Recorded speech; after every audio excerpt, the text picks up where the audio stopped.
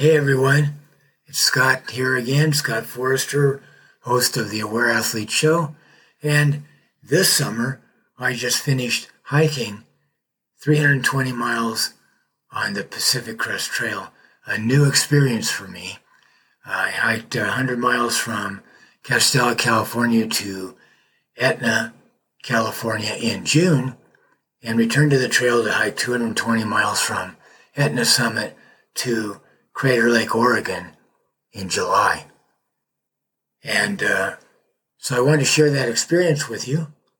And what are some of the things that were highlights or that you can learn from doing something new like this, especially from being out in nature that long?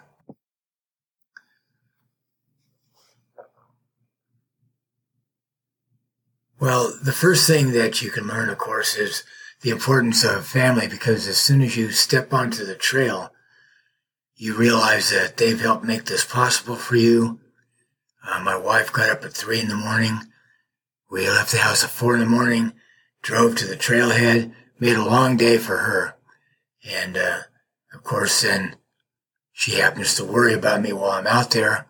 I miss my dog and my son. So those things are on your mind the whole time you're out there. And what if you walked all these miles and had nothing to come home to? So it's a big deal, family. And when you come home, I've tried to be a little bit more mindful of using the time that you have with your family in a way to connect with them and not take them for granted. So family is the first big thing. Thank you, Leanne, for taking the time to take me out here and allowing me to have this adventure while you stayed home and worried. And actually, I think you grew through that too. So we've got some pictures here of some various trail conditions, and you can see some of them are very rocky. Lots of uphill climbing in some of them. Some of them are a little twisted. You really notice the uphills. And some of the trails are quite smooth for a ways. There are other obstacles, fallen trees to climb over, larger rocks where you have to find your footing, steep downhills, a lot of different things. So anything that happens on the trail can generally give you something to think about that applies to more than the trail. So you have to, anything worthwhile, it seems, takes work. And while you can dream about something, actually doing the work to make it real is awesome, because that's what makes it real. And you create these memories that can last a lifetime and new learning experiences, because I've done section hikes before, but maybe they've been at the most 50 miles or so. And so you go 100, 200, 220 miles. It's a completely different experience that has to be more sustainable, and you have to learn how to do that. So first of all, embracing the path that you have right now, the obstacles and the reality of what you have right now, that's something you have to do every day. And there are other things that you learn while you're out there. First of all, the miles that you're going to make in a day, and you do have to make miles when you're doing a long section hike, or if you are a through hiker, because you have to get to the next water source. You find out pretty quickly you don't do so well without water, and you do quite well with water. And water is even more important than food. So, and most of the Pacific Crest Trail is a trail that is built on the crest of ridges. And therefore, you're on an angle a lot of times, a slope, and you can't sleep everywhere. So designated campsites are on flatter ground that arises periodically. And so you have to make those miles to get to a campsite. And you have to make those miles to even complete your section hike, or to resupply with food, or to, if you were a through hiker, to through hike the entire trail in one season requires a certain amount of miles per week, say. So it's a completely different experience than being out on a shorter hike. You have to make it much more sustainable. So really, the number of miles that you are going to accomplish in a day is the number of miles that the trail gives you, that the day gives you. If you are doing mostly climbing, for even almost 5,000 feet of climbing, and the trail is very, very rocky, and it has large step-ups, and you're doing that all day in the heat, you're not going to make the miles that you might make if the trail were gentler. So it's really that nature calls the shots. And day by day, each day in our life calls the shots. And that's so plain when you're on the trail. And what I consider long mile days on a smooth trail a gift. The trail gives you a gift of those miles. So I think of myself sometimes as letting the trail take me for a walk, rather than me determining what I'm going to do. And you're able to access what you really can do more when you have that kind of an attitude. You let the trail take you for a walk, and you use the ability and the present fitness and what you've developed over your lifetime by letting the trail take you for a walk. So you let the trail give and take. So in terms of self-care, after I walked my first 100 miles in June, and I got off the trail because I was a little fearful of more dangerous snowbanks, which were still present on the next section. But after that experience, I had depleted myself quite a bit in terms of food. And I started out with the idea that the minimum amount of miles that a through hiker could do in order to do the whole trail in one season was about 15 on average. So that's what I attempted to do to give myself that experience. And I walked 15, 15, 15, and 15. And then it was a little harder. I gave myself some easier days. But I was trying to impose a certain thing on the trail. And later on, by learning how to take care of myself and learning what the rhythms are, I was able to do more than that, more easily than that. So after that first experience, I know that even subconsciously or consciously, I was a little worried after depleting myself that much. And my next approach was to actually schedule my eating. And I would try to have a little bit of breakfast, either, as I began to walk, or after the first few minutes or whatever. And then I would eat 6 bars during the day, stopping basically every hour to have a drink and a snack. And that worked much better. But along towards the end of my hike, I began to be able to use my structure a little bit better. And I was able to handle the hills slightly better, even though they were difficult for me. You cannot match the fitness of a through hiker because they've been hiking for months. They may have hiked already 1,500 miles, 1,800 miles. So you can't really match that. Your body hasn't had that time to adapt. But I was getting better, I could tell. Even though you get up and do the same thing each day, my body was learning how to do it a little bit. And I was consciously aware of being able to use my structure better. But also I discovered something else. You start out taking a break every hour and eating and drinking, and that's good because now you're taking care of your nutrition. And by the way, drinking and keeping up on your electrolytes in warm weather is very important. And I've known for a while and definitely proved on this hike that being low on water, being anywhere near dehydrated, will weaken you much faster than a lack of food. But they're both important because a lack of food will weaken you over the days. So you want to keep up on both, but especially your water and electrolytes. But again, I can't overemphasize both of those. So as I proceeded, things got a little bit easier. They were still hard going up the hills, but the miles were coming easier.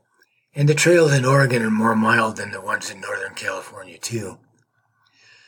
But also I noticed that if you would carry that out to the early afternoon, one break an hour, and then in the hotter part of the day, if you would take a 1.5 to 2 hour break, eat much more, settle down, and let the day wind down a little bit, and the sun wind down a little bit, that it was quite easy to hike more miles in the evening, and still get into camp early enough to take care of everything, including hopefully washing your feet, brushing your teeth, setting up your shelter, getting everything secure and ready, dealing properly with your food storage. So that break now, that was an added thing that got added to my plan. And that was that afternoon break that's much longer than the 5, 10, 15, or 20-minute breaks if you had to filter water. So really got into a rhythm of taking much better care of myself. And as we moved along, the miles got easier to hike from here to there. I also broke up my resupply into shorter sections when it was possible and got a nice meal 3 times actually at Callahan's, just inside Oregon, Callahan's Lodge, at the Hyatt Lake Resort, which was an interesting experience because you get to Hyatt Lake Road on the PCT where you cross, give them a call and they'll have you in and out, give you a ride to the restaurant. And actually it's more of a cafe. You get something good to eat, resupply, and you're back out on the trail in an hour. So that was pretty awesome. But I took advantage of those things, even though I never slept in a motel at those 3 places, outside the whole time. Those little breaks really make this whole thing much more sustainable. So, and at Fish Lake, I also stopped there for about 5 hours and gave myself a shorter day, but it actually was still 12, 14 miles, something like that. So, even with that big rest. So rest is important. Being out of your comfort zone. Simply being willing to explore and be involved in something. And so, actually, another thought I had while I was out there is that this exploration, it's cool. It's great. A wonderful experience being out on the PCT for over 300 miles. Brand new life experience at 71. And I'd love to get back out there again. But also, when you come home, there are an infinite number of things that we can do and explore and learn. So that idea of being out of your comfort zone, exploring something new, is not just on the trail. And so we can bring that attitude home day by day. So these are some pictures of Callahan's Lodge, and then me having a meal at, I believe, either Hyatt Lake Resort or Fish Lake resort. And so I'm enjoying that very much. I don't know if you can tell. So next, this is the pump and the cabin at South Brown Mountain Shelter. And this is the only water stop on the way to Fish Lake. So I talked about how important water is, and without this water stop, I'm not sure that I couldn't have hiked through here. So this everybody stops here, and you can get as much fresh water as you want. You pump it yourself. Use a little muscle because the pump has a long lever there. It takes a little bit of work, and it's glorious to have your water stores resupplied. And nice looking cabin, very well built. So some of the people I hiked with stayed there that night, and they actually had to scare off a bear. And since I was cowboy camping, I was kind of glad that I missed that experience.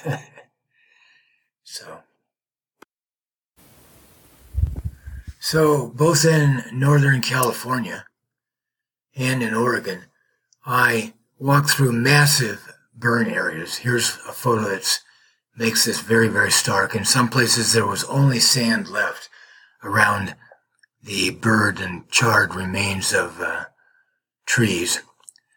And so this is not just a bleak spot with no vistas that might be boring, because it gets described that way sometimes. You know, you could night hike this because you're not going to see anything anyway. But actually these remains of trees, they speak to us, and they're painting a picture here. And these fires do a lot of damage, and we have to ponder, what's our part in this, and how can we make these things better, because these burn areas go on for miles and miles, and large areas of forest have been destroyed. And this year we're having an early fire season. We're just having fires everywhere. Northern California, Oregon, we're surrounded by them right now. Our usual pristine air quality is very bad, and the fire season is predicted to possibly last even longer than normal this year. So Southern California, Northern California, Oregon, Washington, Montana, just all over the West, we have these fires, and we have to ask ourselves, what can we do about it? That's kind of a heavy question. But in some areas, the forests are making a recovery. In other areas, they may not, or they may take a very long time, because there's really nothing left. So anyway, it's more than just a boring segment of forest. I think it has a question to ask us. So this next slide has a picture of a PCT sign or marker, and if you'll notice, it has it has a mountain bike. It has a picture of a mountain and a bike, very very clear what it means, with a line through it, which means that mountain bikes are forbidden to be ridden. It's illegal to ride them in any part of the Pacific Crest Trail. And the reason I photographed that is because I was almost killed by 3 mountain bikers. I was taking a break just barely off to the side of the trail so that somebody could walk by me. And I was near a blind corner. All of a sudden, 3 mountain bikers came whooshing by and just flying around that corner. And had I been standing up, there would have been no way to avoid a terrible collision. And maybe involving 3, the first bike, the second, and the third. And we both would have been hurt very badly, maybe thrown off the trail. I don't remember how steep it was there, but it would have been a terrible thing. So I ended up taking a picture of that sign. And then finally, when I concluded my hike at Crater Lake, if you haven't been to Crater Lake National Park, the photo doesn't do this justice. You'll never forget the color of the water there. It's just this beautiful deep blue.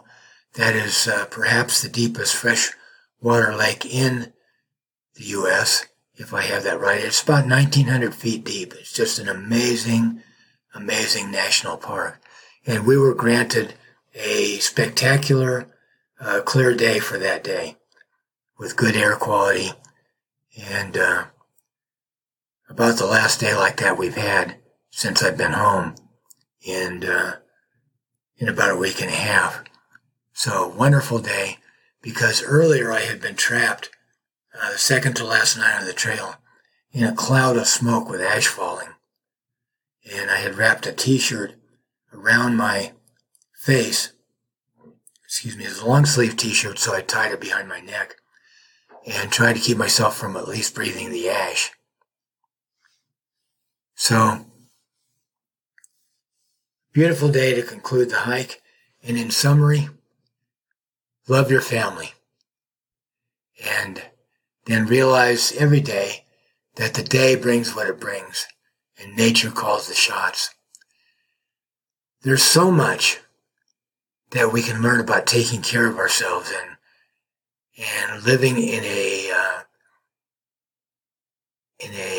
an adventurous but self-sustaining way, sustainable way, and stepping outside our comfort zone to learn new things. That's the purpose to experience new things and to enjoy life.